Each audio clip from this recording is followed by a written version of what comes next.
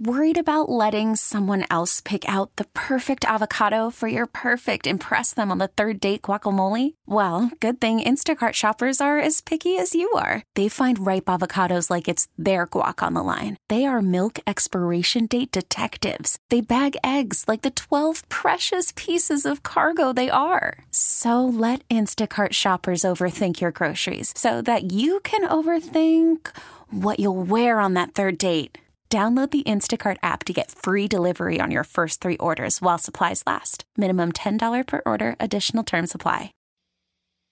Good morning and welcome to Exceptional Women on Magic 106.7. I'm Kendra Petroni and I'm excited to talk with Barbara Corcoran. She's a businesswoman, an investor, a speaker, consultant, syndicated columnist, author, and TV personality. You know her as one of the shark investors on ABC's Shark Tank, which is airing a special 3-woman shark panel tonight at 9 o'clock on ABC. Hi, Barbara. Hi, Kendra. How are you? Good. How are you? Exceptional woman. Oh, you are an exceptional woman, let me tell you. No, you are the exceptional woman. It's your show. Oh, well, thank you so much. Well, honestly, I have to start out by saying, how in the world did you go from getting D's in high school to becoming one of the most successful women in the real estate business? Because honestly, whatever your secret is, I'm leaving the radio station today and I'm going and I'm doing it because you are so my hero. You have to qualify. Did you get D's through school? Yeah. That's the key ingredient here, you know. Yeah, you especially. There you go. So you have nothing to worry about. Yes. How in you know, the building world? muscle is a funny thing. If you're a lousy student, you have to compensate in some regard. And I find that most of my most successful entrepreneurs were no good in school. Yeah. That's the truth. So, but they're very good on their feet. A little different kinds of smarts, you know. I mean, how in the world did this all start? I mean, I was reading all about you, and you basically got a loan from a boyfriend at the time for $1,000, and you went through like 20 different jobs. I mean, you're basically my life every day, and you borrowed $1,000 and turned it into like a $5 billion company. Go back to that moment, you know, when you're in your 20s and you feel like, you know, what am I going to do here? What's my next step? How did you move forward? How did you do it? The $1,000 loan was the lucky moment. You know, we all have lucky moments. And then I knew it was lucky because where the heck was I ever going to get $1,000 again in my life? I was a diner waitress, and I was spending all the tips I was making. So I had no savings, and I wasn't worried. I was only 23. But that lucky that lucky break was key. And I knew it. I knew it was a lucky break. And so I figured I was going to run it up the flagpole and see where it went. It wasn't even my idea to go into the real estate business. It was the boyfriend's idea. He said, you know, you got a great personality. You'd be great as a real estate salesman. Why don't you start a real estate business? I'll give you $1,000, but I want 51%. And I go, you got it. It was better than the waitress job, which, by the way, I didn't mind. I was a good waitress, and I enjoyed my work. But I knew I had to stretch that $1,000. So I sat down and did a little math. I wasn't very good at it, but basic math I could handle. And I divided how much an ad in the New York Times cost, because that's how real estate was sold then, a 3-line ad, into the $1,000. And I realized I had roughly 2.5 months to stay in business. Wow. And so I carefully wrote my first ad.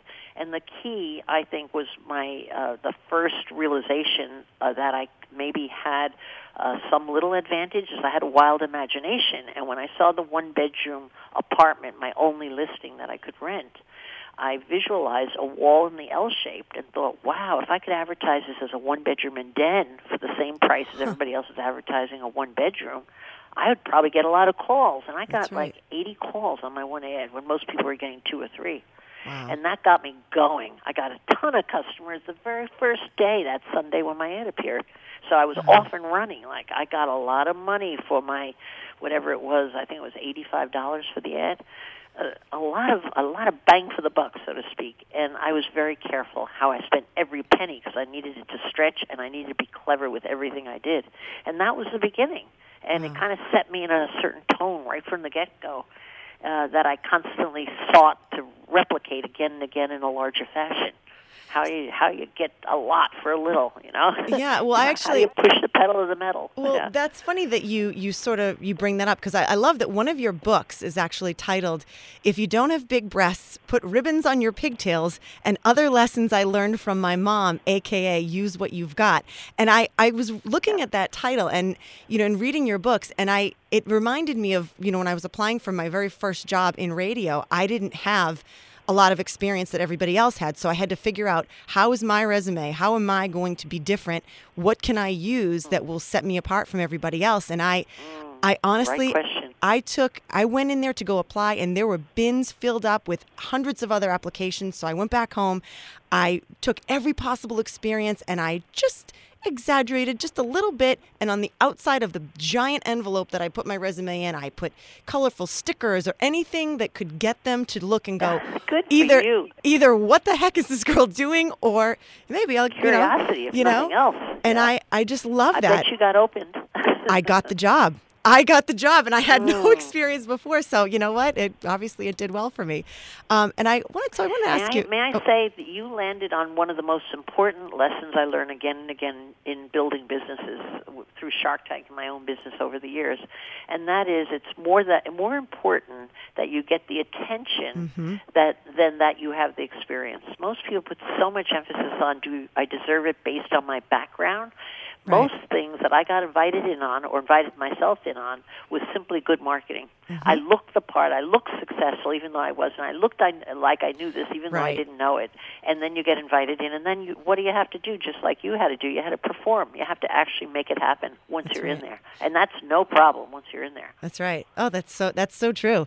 And I don't know if this is true or not. So I wanted to ask you: is it true that you were originally turned down as being one of the original Shark Tank people? I read somewhere that you were... I was originally asked, and I signed the contract and sent it in without even reading it, because I knew I was just going to grab it. What position did I have to negotiate with a giant production company, the most successful in Hollywood? So I'm a realist. I just sign it, send it back overnight. But then a few days before I was leaving for the show, I got the dreaded phone call, the rejection from the boyfriend, so to speak, saying, "I'm sorry, we've changed our mind, we've hired another woman." But you know what? They sent that rejection to the right gal, because I'm so good at rejection. It's like my specialty. Yep. So after I took about a minute to feel sorry for myself, I give myself that little luxury. I did what I always do well. I stood back up for myself, and I sent a very short, concise email right to the producer, and I made sure that the woman who had messengered his rejection promised me she'd walk it over, because I was afraid he wouldn't read it on email. And she promised me. And I just told him that everything great in my life happened on the heels of rejection. From Sister Stella Marie telling me that I'd never be successful just because I couldn't learn to read or write. She was wrong, To Donald Trump saying I'd never see a penny of the $4 million commission he owed me. He was wrong. I beat him in court. And I just cited like 5 or 6 bullets in my life. And I said, I hope you invite us both out to compete for the seat. And what do you think he did? It was a great idea. We both went out to compete for the lone female seat, and I won it. So he sent the rejection to the right chick. Honestly, I was good at coming back up. I love you. You're one of my favorite people, because, just exactly what you said. I mean, I almost love now at the point in my life. I love almost getting rejection, because I've become so good at it that I wouldn't go that far. Well, I wouldn't go that far. It teaches me. It taught me, at least, to just get back up. Let's go. Don't feel sorry for yourself. How can you make this better? Let's go. Fight to the very end. And I think you are the epitome of that. I also wanted Kendra, to... you know what you get for dealing with rejection so powerfully? Even if you don't win whatever you're trying to win, you do win self-respect. Absolutely. For trying. Oh, absolutely. The part that undresses people's egos, I believe, is when you shirk from standing back up for yourself, because it takes you down a notch in your own eyes, and that's called confidence. That's right. So every time you stand up and get counted after you've been hit, even if it doesn't work, you do get more self-confidence. You get stronger about yourself, and so you're winning either way. Sometimes you get a double dip. You actually get what you want, and you get more self-confidence. But either way, you cannot sit down, because it really quietly takes you down a notch in your own self-image. Now, you've been an investor on Shark Tank for 9 seasons. Is that right? 9 seasons?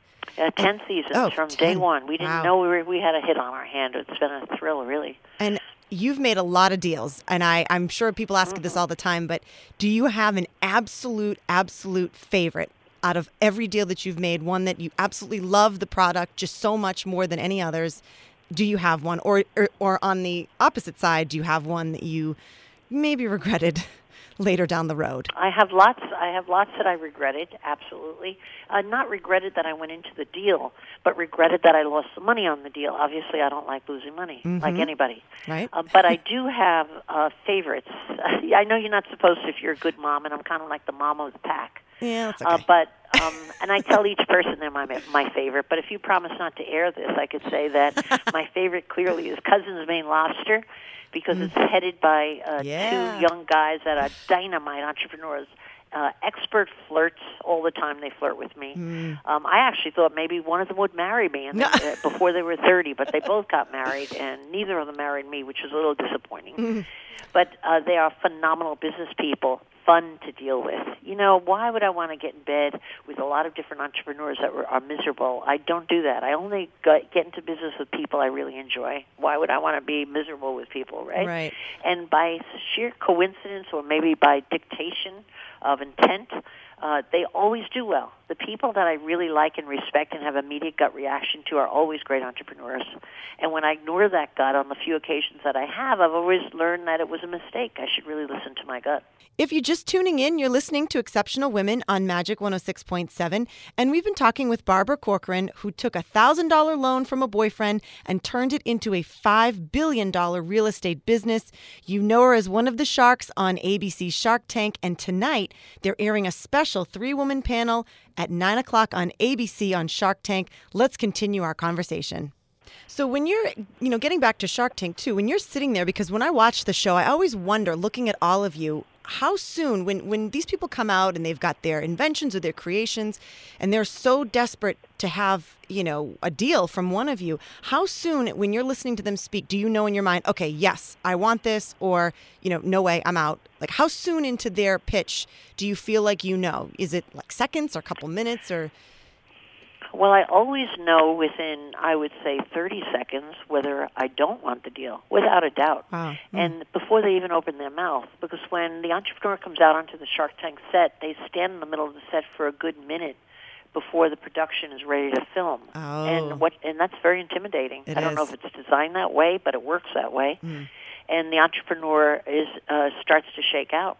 And so they're making eye contact and smiling. Then they're avoiding eye contact. Now they're looking, they're fidgeting. Yeah. And so I see right before me whether that individual is going to be any good at pressure. And if you're not going to be good under pressure, any kind of pressure, not performance pressure, but pressure, which is a whole category, I don't want that person as my partner, because I know that business gets tough and you have to be good under pressure. But assuming they've passed that test, I listen hard, and I'm really just trying to size up the personality as to whether I want the deal or not. The deal is important so far as the numbers go. It's got to make sense. The product's got to make common sense. There's got to be a need for it. People reasonably would be willing to pay for it. That's like a litmus test. But in the end, what I'm really hyper-focused on is the personality of the entrepreneur, because I really want to know that I've gotten something with someone who could make a success of something. And it has little to do with the product. It's everything to do with the entrepreneur, for sure. That's interesting to hear. And that is a nifty little tactic to have them standing out there for a little while. See, now I'm going to watch the show differently, thinking that they have to almost present themselves for a good minute to you before they really have to even present anything to you. So that's a nifty little tactic. Because at home when you're watching Shark Tank, the minute the entrepreneur walks through the tank, so to speak, they stand there and go, "Hello, sharks." Yeah, immediate, right. But it's really not on the show. It's edited. Yeah. So you were in Dancing with the Stars last year, and I want to know. Bring that up. Well, I'm still missing Keo. Doggone you. Well, I'm always so curious when people that maybe, because I was a cheerleader in high school, but I am not very coordinated. Is it nerve-wracking for you? I mean, you're in the spotlight a lot anyway, so I assume you're used to the attention anyway. But was it scary or was it fun? What do you really feel when you get asked to do something like Dancing with the Stars? Well, first of all, you feel crazy because everyone in my family, my closest friends, said, "Why would you want to do that? You can't dance." But that's why I wanted to do that. And then the next question is, why would you expose yourself to that? You can't win. You're an old babe. You're competing with semi-professional dancers. I didn't learn until I was in there that all of the competitors had some kind of performance stage dance singing experience, or a lot of it, and I had none. But I didn't want to go home and wonder if I should have, could have. That's what has got me to do so many things. I just wanted to, I couldn't turn it away because it would be an unanswered story without an ending. And then I got the reward of trying, which was dancing with a 28-year-old, shockingly muscular man for 4 hours a day for 2 months straight. It was great. Sounds pretty good to me. How am I going to get some guy like that to come and dance with me every day? And so that was the thrill of the show, and I actually learned how to dance. I actually thought I was a great dancer. Obviously, the judges didn't agree because I was the first one eliminated. That's all right. You did better than I would do. Great, but yeah, but you got to get the other people thinking you're great, too. So they loved my personality, but they sent me home very fast. Oh, no. And I'm still missing the dance aspect of that. I mean, to have that monkey off your back was great. It was like, thank God it's over. Yeah. But the dancing is so joyful, and it has opened up a whole nother piece of my life. What a grateful person I am for that. So do you think, getting back to just women in real estate or women in general, do you find it harder? Are we getting better as a society for women to be able to kind of crawl their way up in any job, whether it's finance or business or anything? Because you were basically doing it, when I don't want to say it like it wasn't cool for women, but women are not as brave to do things as they should be, and they're not getting up there. And, I'm just curious, because you're in it, do you see it getting better for women or easier for them to make their way through? Or is it still that we have to work harder, play harder, be smarter, be faster? What's your take on that? Well, it's easier in some degree because the world is self-aware. Mm-hmm. And people, men and women alike, corporate America, every situation is more aware when they're biased against women and offering more opportunity. So that has changed. But that's not where the battle is won. I mean, for me, I never, ever focused or thought about the fact that I was a woman. I thought of myself as a competitor. Mm-hmm. So any situation I walked into, I wanted to outdo and win over my competition. Mm-hmm. That was my goal. I just wanted to become the queen of New York real estate, and I wanted to be the queen, the number one firm in New York selling real estate. And I became that because I was totally focused on getting there. I think if I had sidewinded and thought, I have a disadvantage, this is the boys' club, oh my gosh, look at here. If I had focused on that, I would have had excuses not to succeed. So I chose to ignore what most people would say was a liability. In fact, I went beyond that. I chose instead to make my liability my asset.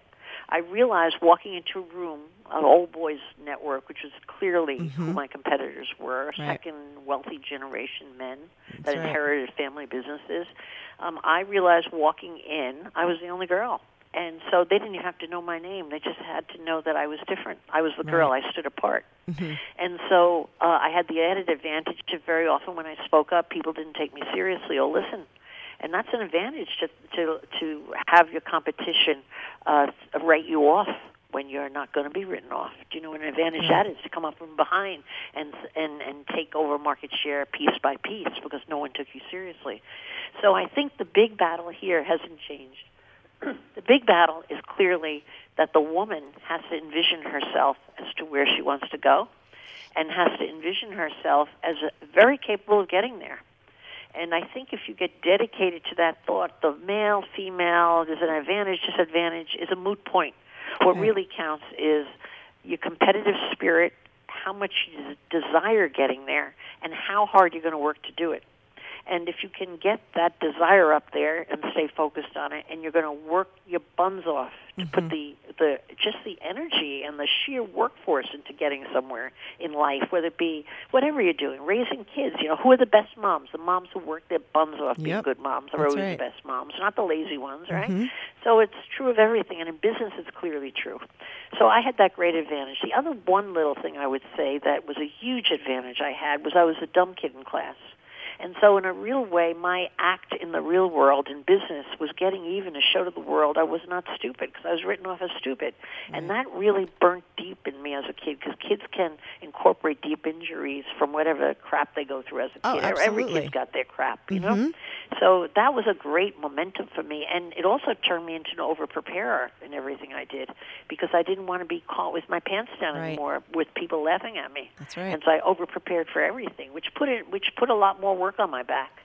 But I wanted to make sure that I was the best prepared to compete, and I always was, Well, and so I don't even know what the point of this was. I forget what your question was. No, I answered it you somewhere did. In there. You did answer it, and I was going to say we're running out of time, but before I let you go, we have to talk about the 3-woman Shark panel that is going to be airing on ABC, and I'm so excited. So this Sunday night. What can our listeners and viewers expect from that? I'll tell you what you're going to expect, a power shift. We outnumber the men. 3 women, 2 men. Yeah. Mark Cuban and Kevin O'Leary, powerful men, but they're in the minority. And I can tell you, when I walked onto the set, I didn't realize the difference until each woman started speaking. And you know what it was? It was relaxing. As weird as that sounds, it was the first time in my entire life I had been in a powerful business circumstance where I was the majority, I being female. And you know what? I felt like a man. It's the weirdest sensation. I know what you're saying. This is what the men get all the time, the majority. What a difference it makes. It gives you more control. You could put your shoulders down.